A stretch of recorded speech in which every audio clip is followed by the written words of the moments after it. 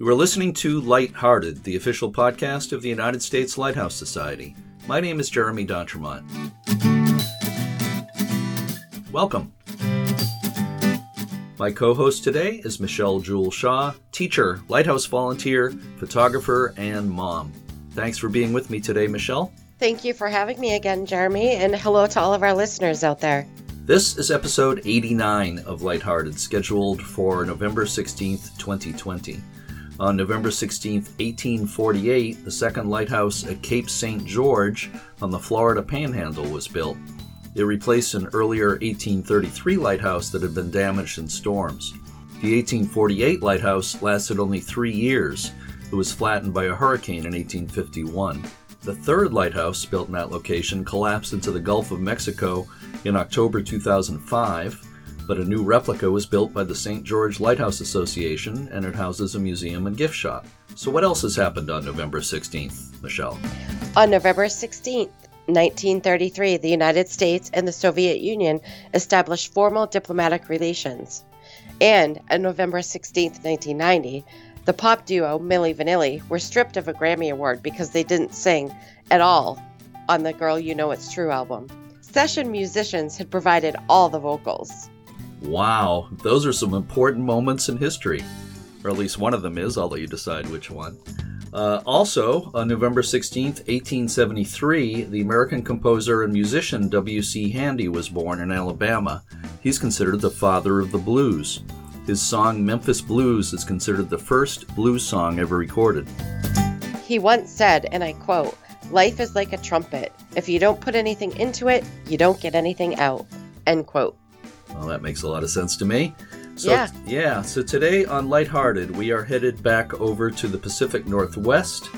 We're heading to Admiralty Head Lighthouse in Washington.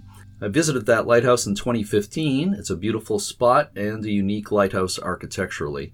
Michelle, please help me tell our listeners about Admiralty Head Lighthouse and our guests today.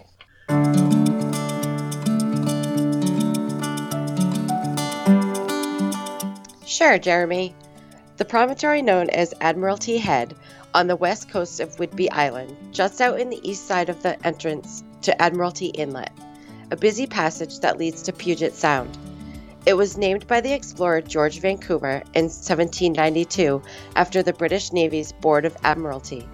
Admiralty Head's light station went into service in January 1861. It was originally known as Red Bluff Lighthouse. A white two-story wooden dwelling was built at the edge of the bluff, surmounted by a short, square, white tower. The tower was 41 feet tall, and the focal plane of the light was 119 feet above mean water. There were 2 female keepers early in the light station's history. Daniel Pearson, keeper beginning in 1865, had a daughter named Georgia, who was appointed as assistant keeper while she was still a teenager. When Georgia Pearson was wed in the lighthouse parlor in 1867, her 17-year-old sister Flora became the new assistant. Flora continued as assistant keeper after her marriage 9 years later, and she and her husband welcomed their first child at the lighthouse in 1877. Fort Casey was established by the U.S. Army at Admiralty Head in the early 1900s. Because the lighthouse stood in a position where the military wanted to position a gun battery, the lighthouse was moved a few hundred feet to the north. Then a new lighthouse was constructed next to the old one. The 4th Order Fresnel lens was transferred from the old structure to the new one, and the new lighthouse went into service on the summer solstice in 1903. The 1903 lighthouse building, designed by the Lighthouse Board architect Carl W. Like, is a round 30-foot tall tower attached by a covered passageway to a comfortable and spacious brick and stucco keeper's dwelling. The handsome architecture is often referred to as Spanish style. It was given 18-inch thick brick walls to mitigate the effects of the powerful guns at Fort Casey. With the gradual evolution from sail vessels to steamships, shipping traffic coming into Admiralty Inlet tended to hug the western shore close to Point Wilson Light. As a result, the decision was made to deactivate Admiralty Head Light. The light went out on July 1st, 1922, just 19 years after the new lighthouse had begun service. The abandoned lighthouse fell into severe disrepair. Then in the mid-1950s, Washington State Parks acquired 100 acres of Fort Casey. In 1957, Washington State Parks restored the lighthouse. The lantern was reconstructed, Cracks were repaired and new stucco and paint were applied. The lighthouse was opened as part of Fort Casey Historical State Park in the early 1960s. Today, the nonprofit group Keepers of Admiralty Head Lighthouse and the Admiralty Head Docents Program preserve and interpret the lighthouse. It's open for tours most of the year, and there are displays and a gift shop in the former Keepers' quarters. Wayne Clark is the president of the Keepers of Admiralty Head Lighthouse, and last year he received a Volunteer of the Year award from Washington State Parks. Patrick Hussey and Dick Malone are interpretive docents. I had an opportunity to speak with all three of them in October. Let's listen to that conversation now. I am here today. I'm actually here at my home in Portsmouth, New Hampshire, but I am speaking to three men in Washington State who are involved with the Admiralty Head Lighthouse. I'm speaking with Wayne Clark, the president of Keepers of Admiralty Head Lighthouse, and docents Patrick Hussey and Dick Malone. And it's great to have you with me today. Thank you so much for doing this. Pleasure to be here, Jeremy. Thank you. Before we talk about the lighthouse and its history, I'd like to maybe learn a little bit about the three of you. I'm interested in your background, what led you to becoming involved with the lighthouse. So why don't we start with Dick? A couple of tours in the Marine Corps, graduated from college, found a wife, had two kids, worked in industry for a couple of years, and finally in the ripe old age of 26 or 27, I decided I better settle down. And I started teaching high school in Lyons Township High School in LaGrange, Illinois. Followed that with retirement in 85. Decided that we ought to see something of the country, so my wife and I drove all over the continental United States and stopped in Whidbey Island and never left. That was 30 years ago.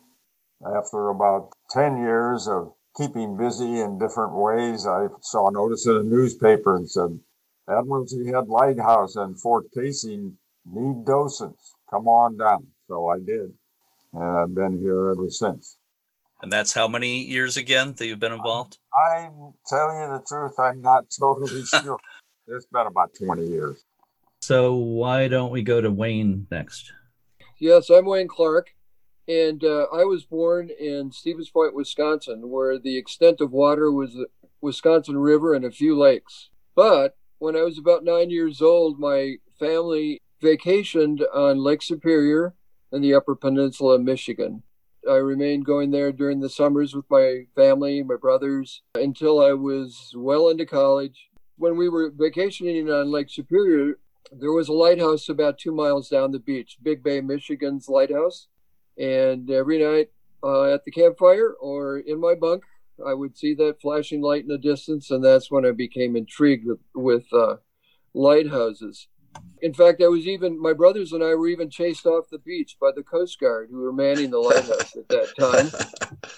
And ironically, years later, when we were married, and our wives and my other two brothers and I stayed in the B&B there in the very same beds that those lighthouse keepers were living in during the time that we were being chased off that beach.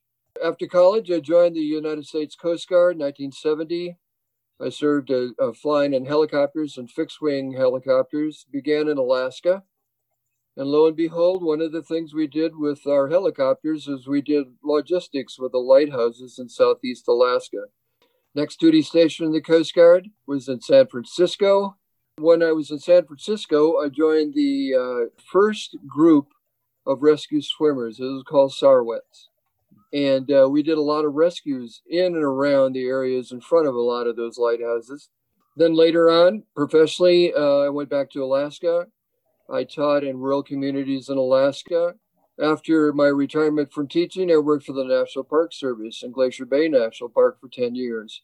Retired, moved to Whidbey Island, saw the sign in our post office saying, we'd like to train you as a docent. Are you interested?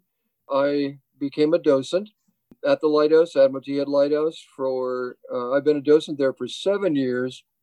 5 of those years I've been a docent and the president of the Keepers of Admiralty Head Lighthouse. That's me. That's an interesting journey. Thanks, Wayne. So Patrick, you want to take the question? I'm a 5th generation Washingtonian. I was born in Anacortes, Washington, which is located on Fidalgo Island, which is north of Whidbey Island. The reason my life started there is my father was a Navy pilot. His squadron was stationed at Whidbey Island Naval Air Station. We lived in Oak Harbor, which is up the road, through about 1958. And then Dad was grounded. He couldn't fly because he couldn't pass his eye test. So he stayed in the Navy for 34 years. We moved down to Southern California, where Dad had command of ships. I graduated from Coronado High School, which is off the coast of San Diego. Went off to college, University of Notre Dame. From there, I went up to Alaska, way up to the Bristol Bay, and worked in a salmon cannery in Togiak, Alaska for a couple of years.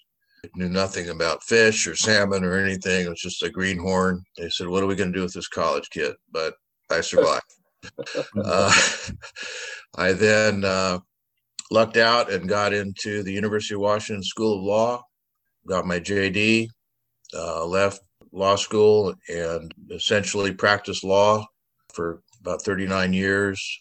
My wife and my young daughters moved to Whidbey in 1998, retired about 4 years ago. When we lived on Whidbey, I'd been up to the lighthouse, a couple of times. And my mother, who would visit us from Phoenix, loved going to the Admiralty Head Lighthouse. And she had lots of stuff, Admiralty Head Lighthouse stuff, that I wasn't even aware of until she passed away and we were going through all her stuff. I said to my wife, Patty, well, what is all this Admiralty Head Lighthouse stuff? She said, well, your mother, you're busy working. She'd always want to go up to the Admiralty Head Lighthouse. An opportunity, I think it was in the paper, our lighthouse docent manager who works for Washington State Parks put a little announcement in about, look, are you interested in becoming a docent at the lighthouse? And I said, yeah, that'd be great. So I'm a newbie. I'm class of 2018, and I'm constantly learning things. And position-wise, I'm vice president of Keepers of Admiralty Head Lighthouse. I visited Admiralty Head Lighthouse 5 years ago, and I was struck right away that it's pretty unusual architecturally. What are some of the things that make it unique architecturally? It was designed by Carl Like, and Mr. Like was a draftsman for the engineering office at the 13th Lighthouse District in Portland. He had been in private practice in architecture in Portland before he took that job. Mr. Like had 33 different lighthouse designs for the 13th Lighthouse District, which spanned from Alaska down through Oregon. 25 of those lighthouses are Carl Like lighthouses. Ours is unique, Jeremy, in that it is the only Carl Like lighthouse. If you look at the front of the lighthouse, it has arches. All of Like's other houses are linear porches, so it is very unique in that sense. It has many features that for 1903, when it was first occupied, that summer of June of 1903, that made it very special. It is 18-inch brick walls covered by 1-inch stucco. One of the reasons it was 18-inch brick walls is because it was built during the time that Fort Casey, the coastal defense fort, was being constructed, and it was very close to large guns that had a tremendous concussive effect. So that was one of the reasons Mr. Like did it that way. This summer, very hot, but inside very cool. In the winter, it would be cold here, not really cold, super cold, but it would stay warm. Carl Like's motto, as you may know, was build them stout and make them last. Our lighthouse certainly has done that. Why don't I aim this one at Wayne? The lighthouse that's there today, Admiralty Head Lighthouse, was not in service for very long. It replaced an earlier lighthouse in that location. The one that's standing today was only in service for 19 years. The earlier one was there for 40 years before that. Between the two lighthouses, a number of keepers and families live there. Are there any particular stories of life of the keepers and families at Admiralty Head Light Station that stand out for you? Good question. As you said, there were two lighthouses, a Red Bluff Lighthouse, 1861, and then moved. And the Admiralty Head Lighthouse started in 1903. There were 7 keepers between those 2 lighthouses who had lots of journal entries, stories about what was going on and what they were observing. Marriages, births, deaths, funerals, all of those are in the archive material that we have at the local Coupeville museum.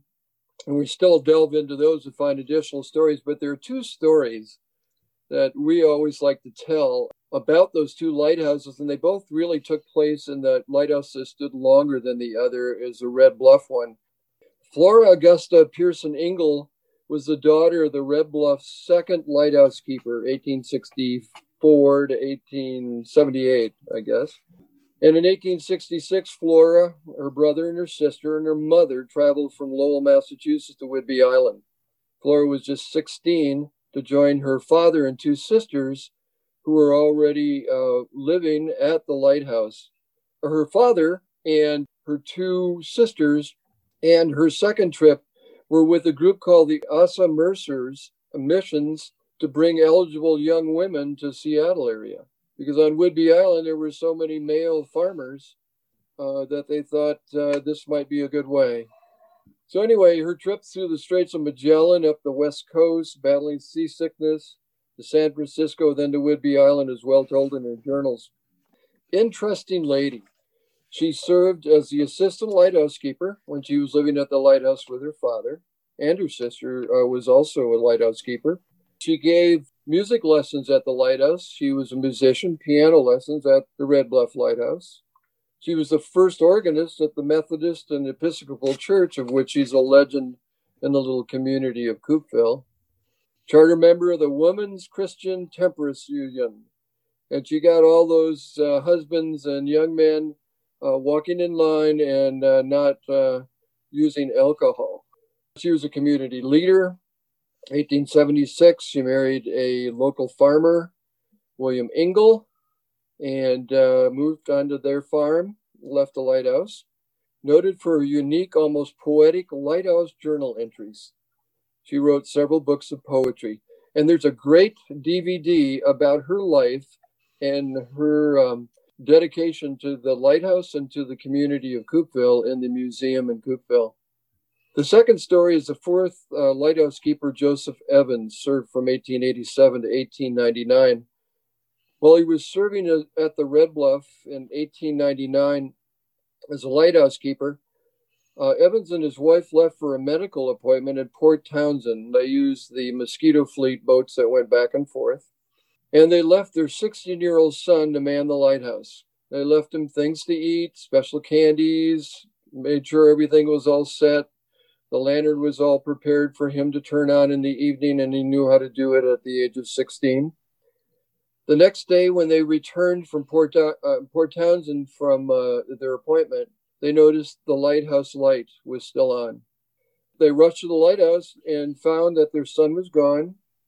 A gun was missing. The rowing dory for the lighthouse was gone. Some money and supplies. Their young son at 16 had run away with a young friend, or was attempting to link up with a young friend to go up to Alaska. The skiff was found later. The son was missing, presumed drowned. His partner had talked to him out of going with him because of the weather conditions, but this young man left, and again, he was never found. Evans and his wife were so depressed by leaving their son alone at that lighthouse, even for a day, that they were soon dismissed from the lighthouse and moved to Oregon.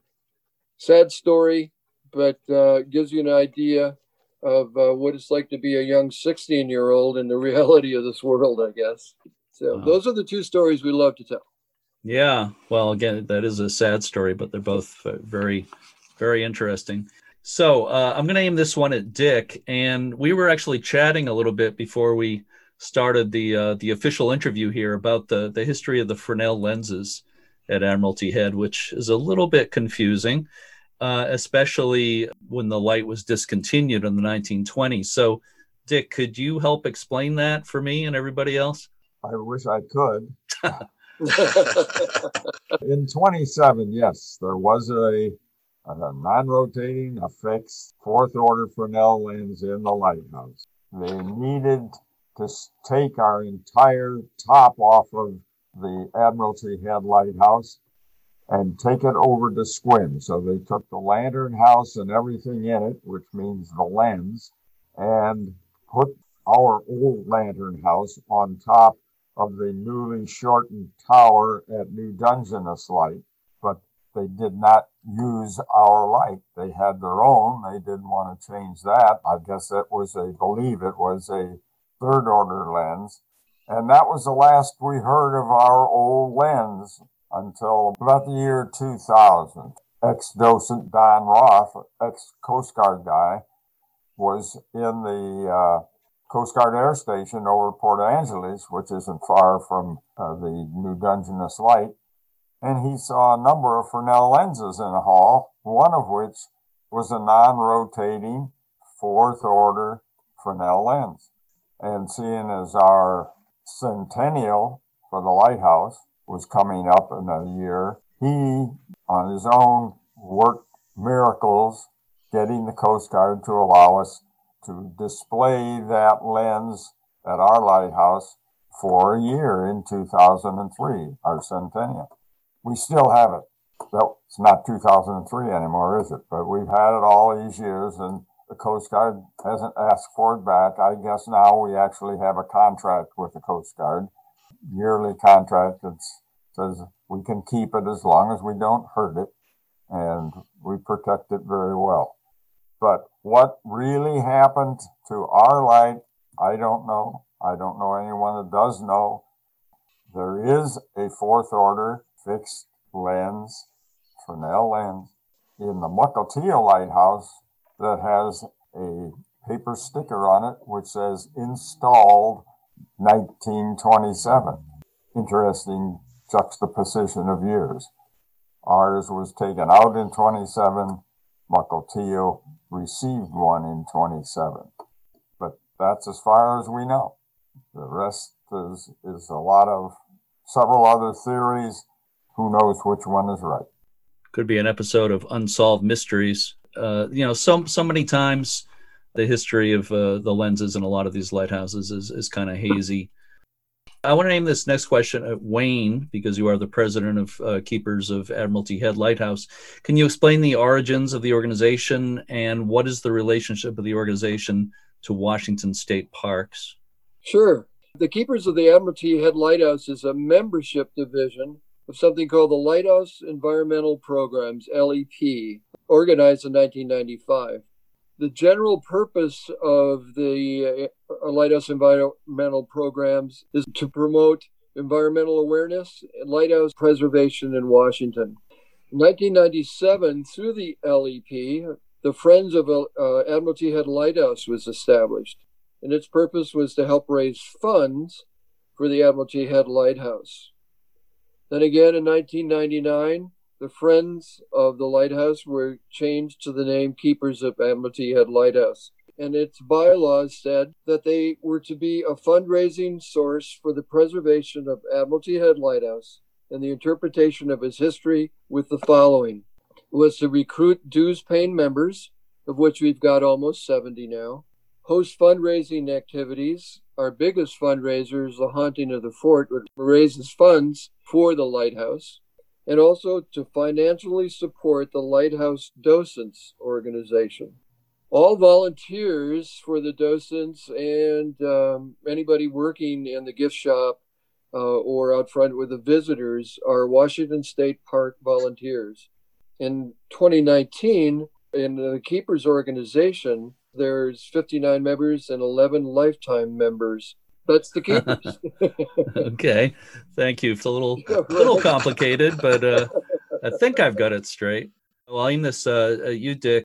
Can you give a little history of Fort Casey and how far back does it go and what is especially significant about Fort Casey? The lighthouse lit its light just before the Civil War started, and the lighthouse stayed there for 40 years all by itself on a piece of property owned by a pioneer, Dr. Kellogg. And 40 roughly years later, there was a decision made back in Washington, D.C. that they needed forts to protect what's going on Puget Sound. Well, we happen to be at a point on Puget Sound where every ship going to Seattle, Tacoma, Olympia, anywhere down south, all ships go within a mile or a mile and a half of our lighthouse. So as a result, the government built 3 forts, all within about 3 miles of each other in a triangle, totally covering the entrance to Puget Sound. All ships going and coming must go through that entrance. And the guns that they had in the early days, left over from the Civil War and even the War of Spanish-American War, were not as long range as they needed to cover the Admiralty Inlet. And as a result, they had to wait to build these forts until 1897 when they had the famous disappearing rifles. The problem with the lighthouse and the fort, once the fort started building in 1897, one of the gun batteries was pointed right at the lighthouse. They built a new lighthouse about a half a mile to the north along an even higher bluff than they had down at its original point. This was fine until actually the ships started to use power, no longer had to tack back and forth, were much easier to navigate the strange waters around here. But that lasted until World War II. And as I said, most of the guns were taken out. In 1955, there was no more need for it, and they were sold. The parks bought half, our half, the southern half, the guns, and Seattle Pacific University bought the northern half of the fort. But that's basically where the two of them mashed together. I understand that there was some work done in 2012, and the lantern at the lighthouse, which actually wasn't the original lantern in the first place, but the one that was in place at that time was replaced by a new replica. I'm curious why that was done at that time. And it's kind of an interesting story, I think, as far as who did the work at that time. So, Dick, you want to take that question? About 2008, 2010, something like that, the docents got so tired of sending people up to the tower to look at the beautiful view through our lantern house, but they couldn't see anything. The plastic windows that were put on were so bad, had weathered so badly that you could barely see out of them. The keepers at that time said, we've got to do something about this. Besides the fact that we can't see out of them, the lantern house itself was rotting away. It was made out of thin sheet metal and angle iron to hold it together. It had been there since about 1962 or 3, when just after the state parks took it over, they did have a replica. The difference is obvious when we found out what the replica weighed. It weighed 700 pounds. The new one that we put up after building it in the high schools weighed 7,000 pounds. The difference, of course, was the fact that the original lantern house was cast iron. And when we decided we wanted to do something about it, we started looking around trying to find out how on earth do we make something as big as a lantern house out of cast iron these days. There's hardly a foundry around. And it's extremely expensive because everything had to have patterns made for it. To make a long story short, in our casting about to see how we could build this, the manager of maintenance at the state parks and I went down to Nichols Brothers Boatyard on the island here, who built a variety of seagoing craft. Well, we came across one of the brothers, Archie Nichols, and told him our plight, gave him the plans. We had a set of original 1897 plans. Gave him a set of the plans, and he says, well, let me look at this and think about it. About 3 weeks, about almost 3 months later, we heard back from Archie. He said, I'd like to take this on.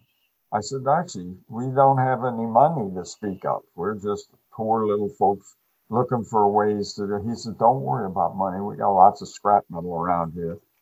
He said, well, I'll have to redraw the plans, not the dimensions, but the manufacturing of it has to be changed. We'll have to take flat steel and cut it into shapes to make it represent that which was made cast iron. Well, who's going to do all this? Archie said, well, I'll bet you I can talk the schools in the island into doing this. We have 3 high schools on the island, Coupeville, Oak Harbor, and Langley. Langley. I'm a northerner on the island. I never go south. I believe whatever you tell me anyway. Anyhow, all 3 schools is great. They all had industrial art shops. And so one school took on making the roof. One school took on making the centerpiece where the windows were to go. And another school took on the base. And they made this thing in about 2.5 years. We put it up in September of 2012 with our fingers crossed that the tower wouldn't collapse when all 7,000 pounds was put down on top of it. And it's still there. The ironic part about it is we did this whole project primarily because we couldn't see out the windows. The plastic was so bad. Well, when it got to the point after the lantern house was put on the tower, we were ready to put the glass in. We couldn't afford the glass. It was a very big, expensive project to get the glass for these 19 different pieces of glass had to go into it. Each one of them bent, and each one of them a different, slightly different dimension. So today they're starting to replace the plastic already, but it's still plastic instead of glass. Maybe somebody will come up with $20,000 or so to put glass in. When I was there, I don't remember noticing that it was plastic. Maybe it's not so obvious. That's a good thing that I didn't notice. It's beginning to be obvious because it's now, when I was 5 years ago. So it was only maybe 3 years old when I was there. Yeah. Right. That is such a great story that the high schools were involved in that. And it's beautiful. It's a beautiful piece of work. You wouldn't know that it's not the original lantern on that lighthouse. Well, they adhered to the plans exactly. I mean, they were very, very rigid in doing it just exactly the way it was built in the first place. Yeah, I can see that. Let's talk about the restoration work that was just completed. And maybe we can give this one to Patrick. What work was just done in that project? Could I make a footnote to what Dick was talking about? Sure. Just a footnote. We now have, it took a while to get it together, but now inside the lighthouse, we have a beautiful brass plaque that commemorates the project that the students did with the Nichols brothers' help and Dick's help, and other docents' help. A beautiful brass plaque with all their names, everybody's name. And so that will go up eventually in the lighthouse. It's in the lighthouse now. And I have to chuckle when there was a huge ceremony, of course, when the new lantern house was brought out and hoisted on a huge crane and lowered down on the tower. Dick, tell me if I have this wrong, but I think you told me that as the 7,000 pound plus tower is being lowered down onto the brick, someone said, has anybody made sure that, it's going to hold? And everybody's, well, I didn't. Did you? No, I didn't. Did you? No. Well, too late now.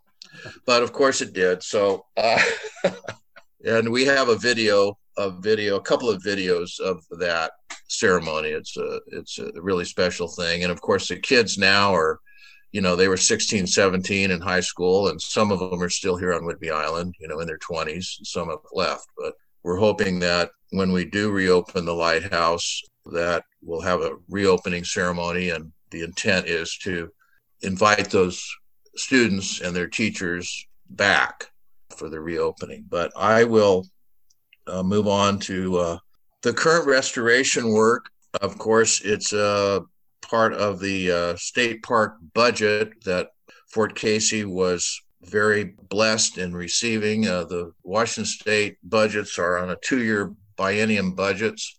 The last biennium budget allocated close to $40 million to state park capital projects throughout the state of Washington. One of those projects was earmarked for the lighthouse at Fort Casey, and it was about $1.6 million that was allocated out of that state budget. The company that was hired to do the restoration work, which was very much needed, the last major restoration work that was done on the lighthouse was in the early 70s. So there was quite a lot of work that had to be done, both outside and inside. Interestingly, the ironwork was assessed by a gentleman out of Atlanta, I believe, who is the guy to go to for ironwork in historic buildings throughout the world. And I met with him one day, and as he was assessing the work, the iron and the metal, and I said, "You must have some fancy gizmo high-tech thing that you'd use, right?" He said, "No, I just use this." And it's just a little magnet, little 3-inch magnet. And he says, "Here, it has his name on it." He said, "You can have it if you want." The work began in January of this year by an outfit, Pioneer Waterproofing, out of Tigard, Oregon. They're southeast of Portland. They're a small company that's been in the historic building restoration business since the late 60s.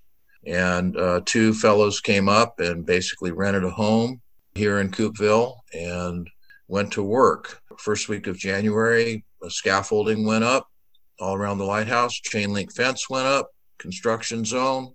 The first order of business was to deal with the stucco. There's an inch of stucco on the 18-inch brick walls that had to be sandblasted off. I remember meeting one of the restoration guys for the first time. The wind was blowing. It blows like really hard up here. And he was standing outside. He said, "Patrick, does it always blow like this up here?" I said, "Well, yes, but don't worry. It'll calm down after a while."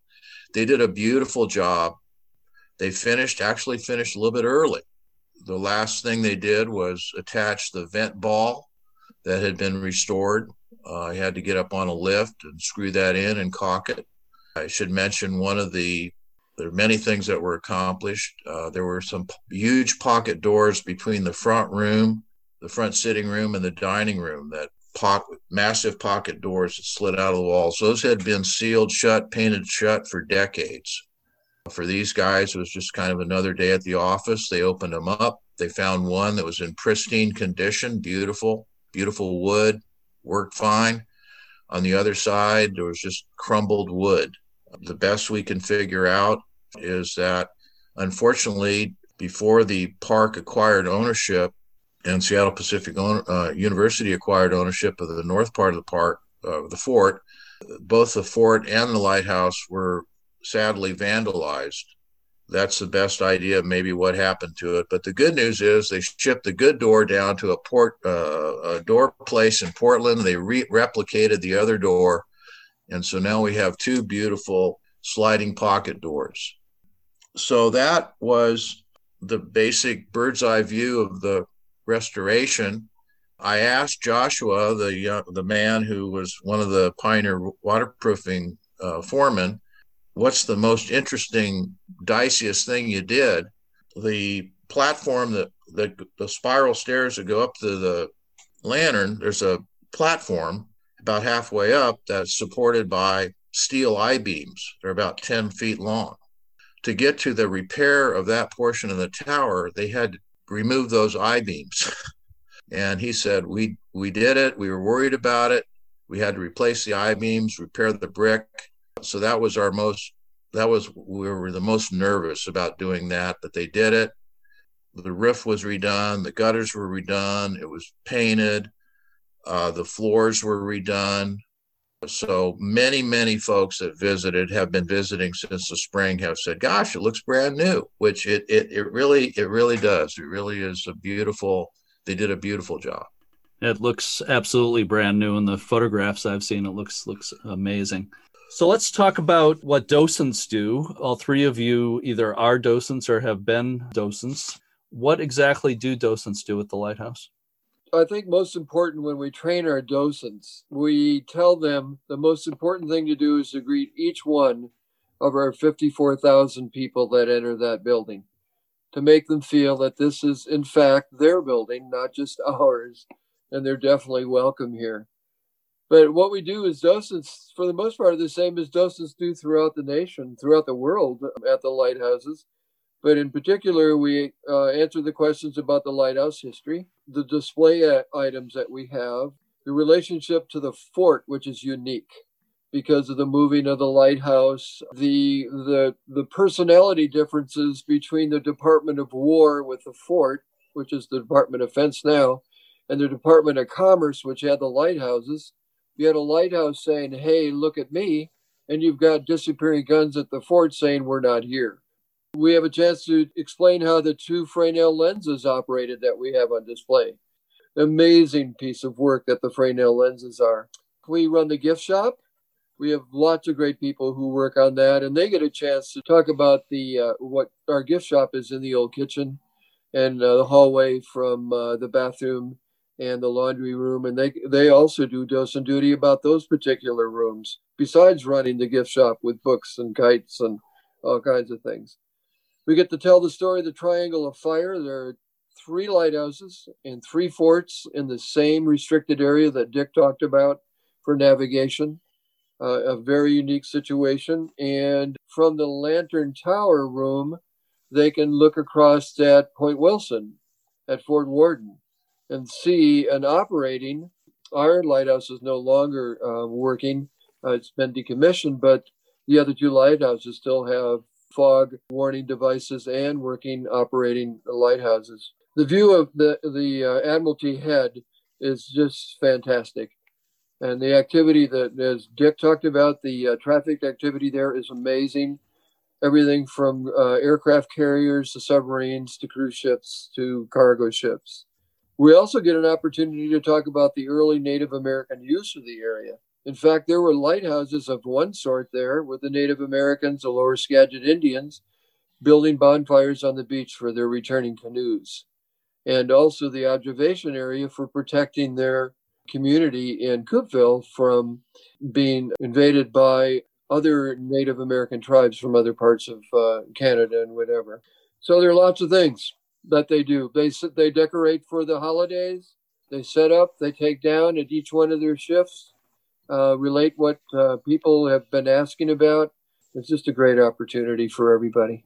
Are you actively looking for more docents and maybe volunteers to do other things as well? And if so, how can people find out more about that? Well, there's a couple of ways. We get people from all over the world, for the keepers, as far as if they're interested in lighthouses, but say, I don't even live here, but I love lighthouses. We give them our forms for making donations to the keepers of Admiralty Head Lighthouse. For the most part, with our docents, our active docents who greet the public and work, throughout the summer, we recruit them through local newspapers. Also, are posting signs and recruitment posters at the post office, the stores throughout the community. Yeah, just very briefly, Jeremy, we also have a Facebook page, Keepers of Admiralty Head Lighthouse, which has a lot of information on it. It tracked the restoration, and that's another way we try to reach out to folks that might be interested in not only the lighthouse in general, but maybe becoming docents. The lighthouse is open regularly, and I had a great time when I visited there. Patrick, how is this year different from a normal year?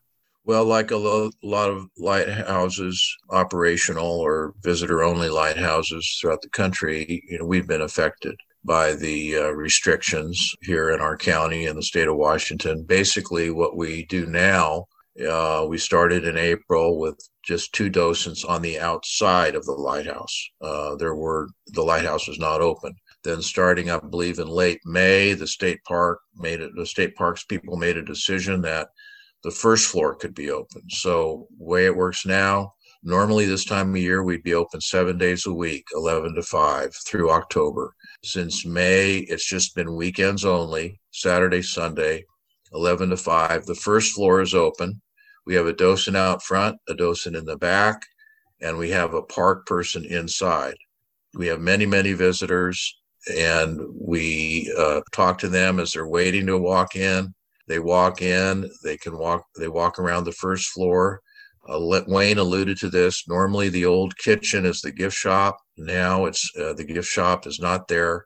We have on display artifacts, period kitchen artifacts from the local history museum. They pull them out of their storage archives. So there's a display there. And the tower is closed, which is a big disappointment to a lot of folks, but the first floor is open. And then at the back, like I say, we have another docent that's ready to answer any follow-up questions. We also have a wonderful book for the kids, a kind of a kiddie activity book that we hand out. All the kids are excited about that. They get a little pencil and they're stamped. And so that's basically what we'll do. We'll be doing this through the last Saturday in October, and then we'll be closed. In normal times, we would be open around Thanksgiving for about a week. We get a lot of visitors to Whidbey.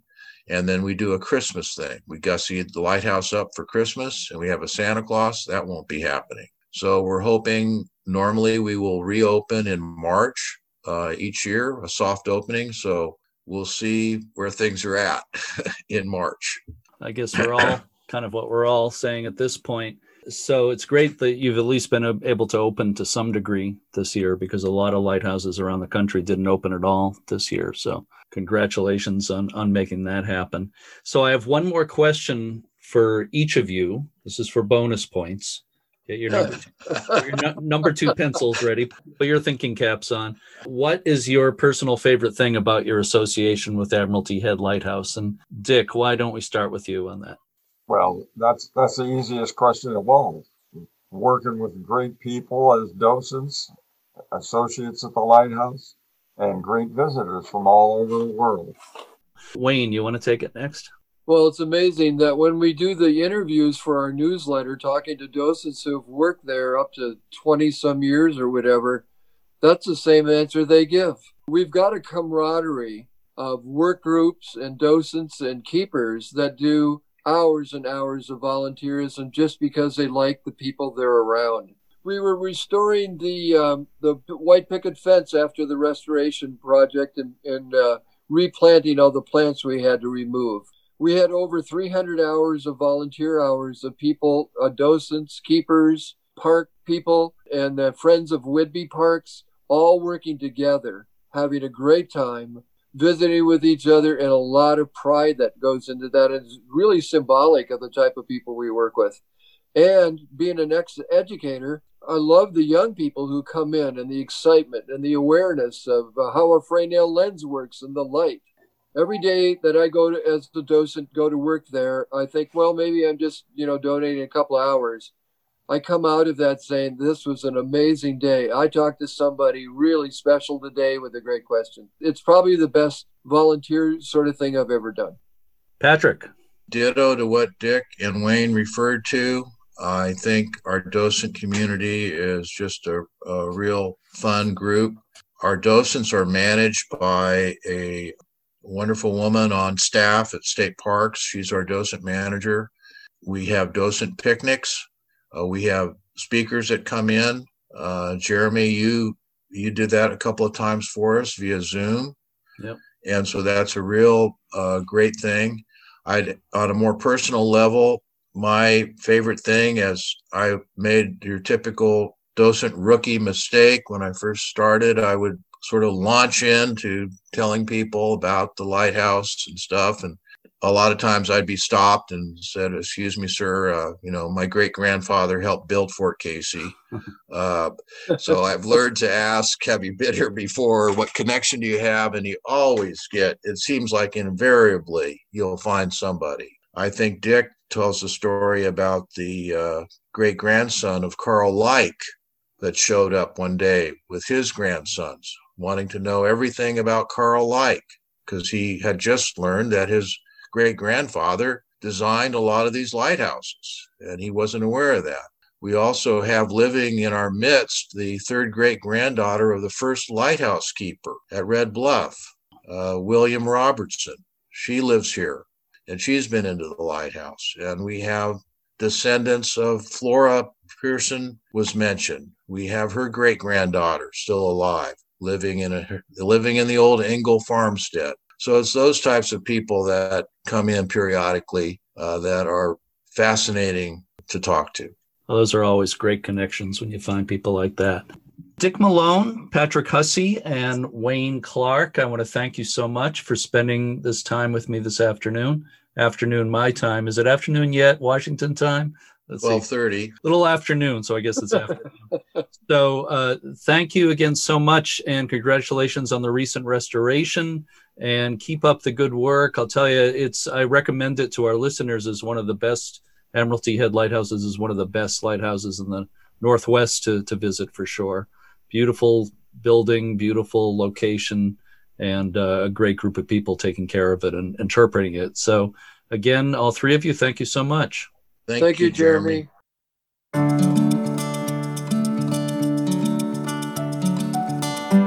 Our thanks to today's guests. Whidbey Island, where Admiralty Head Lighthouse is located, is the largest island in Washington and the fourth largest island in the contiguous United States. It's about 37 miles long from north to south and about 169 square miles in area. Among the many events held each year on the island are the Tour de Whidbey bike race, spanning the length of the island, and a kite festival in September that's considered one of the premier kite competitions in the Pacific Northwest. I meant to mention something earlier when we were talking about things that have happened on November 16th. Another famous person born on November 16th is Cindy Johnson, who is the operations manager for Friends of Portsmouth Harbor Lighthouses and is also a co-host of this podcast. Happy birthday, Cindy.